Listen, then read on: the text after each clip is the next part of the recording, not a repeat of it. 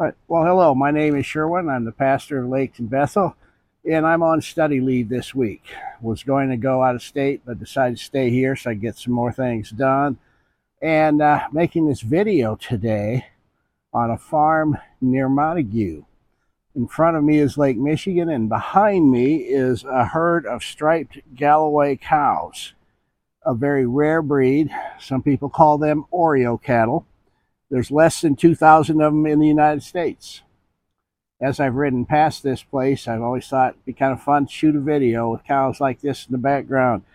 Unique cows for a unique church. And so that's why we're here. Now, I've mentioned once or twice before that I grew up on a farm in Iowa. And one of the things that we did in Iowa was have tractor pulls. And what that is a contest to see which tractor can get the furthest. And you weigh the tractor down kind of progressively until it can't pull anymore. Now, my dad wouldn't do that because he said it was too hard on the tractor. And it definitely was. There's a spiritual equivalent to a tractor pull. See, the devil tries to weigh us down, get us to that point of giving up and stopping. He sends demons to weigh us down to the breaking point, just like they try to weigh those tractors down to where they can't pull anymore. The devil wants to weigh you down and break you, to get you chasing things that aren't good for you, to keep you busy. And we don't mind being busy because we all want more stuff. We want to be perfect parents in the worst way. And so we stress ourselves out for that. Or we want to climb the ladder at work, so we stress out. And there's just too many things to do. My colleague Rick Warren says this. He says, God gives you exactly as much time as you need to do the things that he wants you to do. The rest that we do is just for our own ego. And you will burn out doing that. That is the satanic goal. The devil knows the easiest way to immobilize your soul is through self-pity. To get you to feel sorry for yourself because you don't have enough time. To get you to feel sorry for yourself because you're too busy. Fortunately for us, Jesus has an antidote. Today we're going to look at one of his simple teachings. Now, I need to look at these verses at least once a month.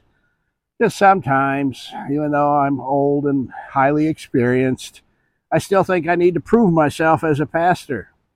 Or I want to be a super pastor. Now, if you ever feel overwhelmed, if you ever feel stressed out, this passage is for you. They're the words of Jesus recorded for us in Matthew chapter 11. And they read like this. Then Jesus said, "Come to me, all of you who are weary and carry heavy burdens, and I'll give you rest."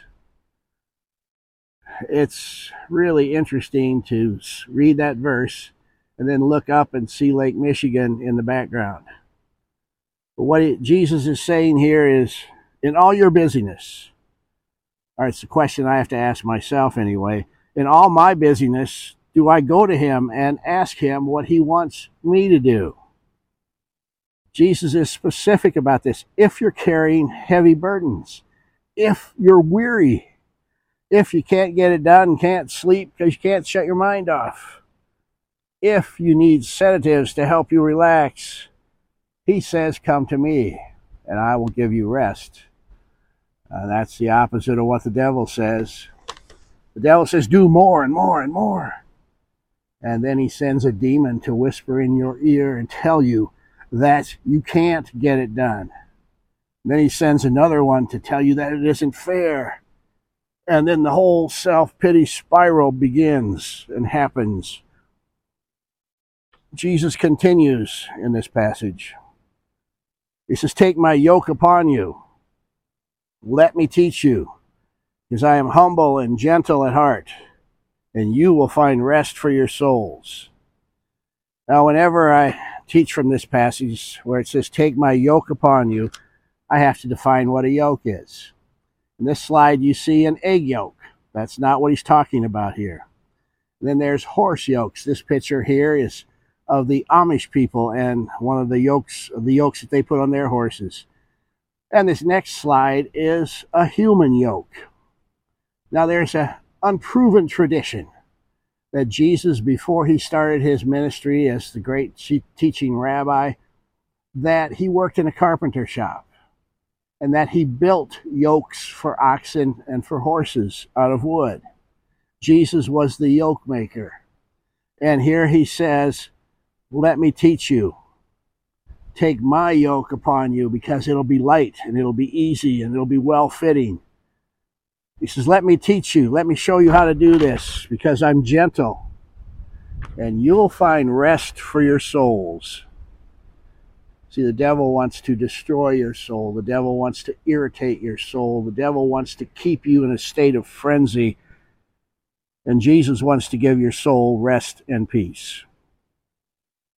Jesus continues, for my yoke is easy to bear, and the burden I give you is light. So, what burden does Jesus give you? Well, none.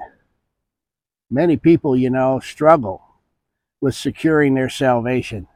Am I good enough? Or am I going to burn in hell forever? Jesus takes care of that for us. People struggle with the merit system, trying to build up enough good deeds to make up for all their bad deeds. They follow all the rules, all the trying to be good enough. That's gone, folks. Jesus simply says, trust me to save you, because he's taken care of all of the things that are wrong in our lives. His system is not the merit system. It's the mercy system. But we still like to control things, don't we? We like to be in control of our health. We like to be in control of our work. We like to be in control of our families. But Jesus says, come to him. Jesus looks right at you and says, come to me because I've got it under control. Your job is just to represent him, to do what you can and not worry about it. I like riding around here in Montague because there's cornfields. Kind of reminds me of home. I think about farmers growing crops and how that's all done. Now, farmers cannot control the weather. It's about 65 degrees and sunny today. I'm doing this on a Wednesday. But it could just as well be having a downpour right now, and there's not a thing that I could do about it, nor is there a thing any of the farmers could do about it. We cannot control the weather. So we do what we can. The farmer has a choice of planting, of doing weed and insect control, but they have to let the Lord do the rest. And I think Rick Warren's right. He gives you exactly enough time to do what he wants you to do. If you don't have enough time, you're doing something he doesn't want you to do. Blows the mind, doesn't it? So I have 3 takeaways for today. First one, if you're stressed out and tired, turn to Jesus.